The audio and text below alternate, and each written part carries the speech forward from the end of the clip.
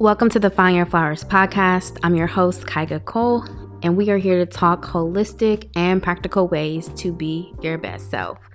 Our episodes are 5 to 10 minutes, our bite-sized way to unpack your power heading into the week and inspire focus on what makes you 100 or close to it. All right, so let's tap into today's conversation.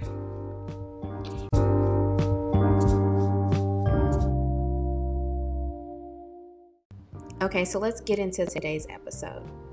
And the episode for today is around to be or not to be. That's the real question. But really though, what if we knew how our story and human experience wraps up to be? What if we knew the outcome? Would it truly change how we each approach daily life? I used to wholeheartedly believe that if we can imagine the outcome, any outcome that you want, whether it's work, school, personal, relationship, family, any outcome, imagine it, work towards that.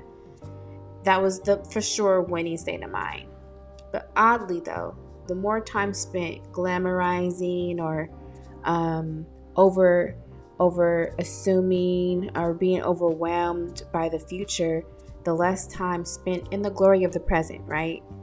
So what if for this week, the message was as simple as be still, be present, be thoughtful, be unattached, be grounded, be centered, and just be open to the space around you. To be means to exist. So let's do a really quick exercise together to help you out as you jumpstart your week. Just take a moment to set an intention. It can be as simple as this. In this moment, I want to slow down and appreciate the space around me. In this moment, I am still, I am open, I am present. Now, take a deep breath in and a deep breath out.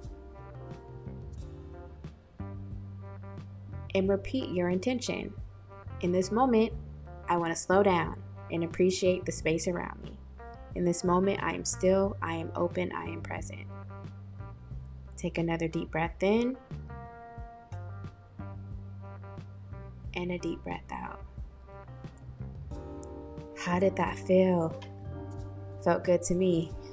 But do you feel the space opening up around you? Do you feel connected to the moment? And really just sit for a moment and let the stillness wash over you and just be. And it's a lot easier said than done, right?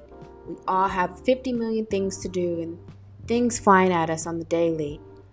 But to take that moment for you was so beneficial to you being even more present, aware, productive to the folks around you and the things around you. So family, I will encourage you all to stop living at the speed of a to-do list.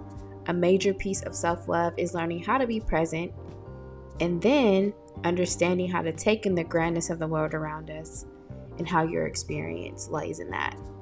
Be mindful of living too far in the future or sitting in what may have happened last week.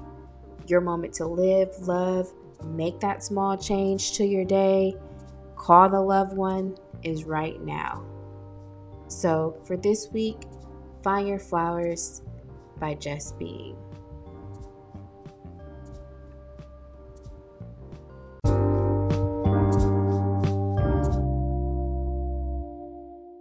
Share at Find Your Flowers podcast on IG, streaming straight from the West Coast. Follow and subscribe to Find Your Flowers podcast on IG and Spotify.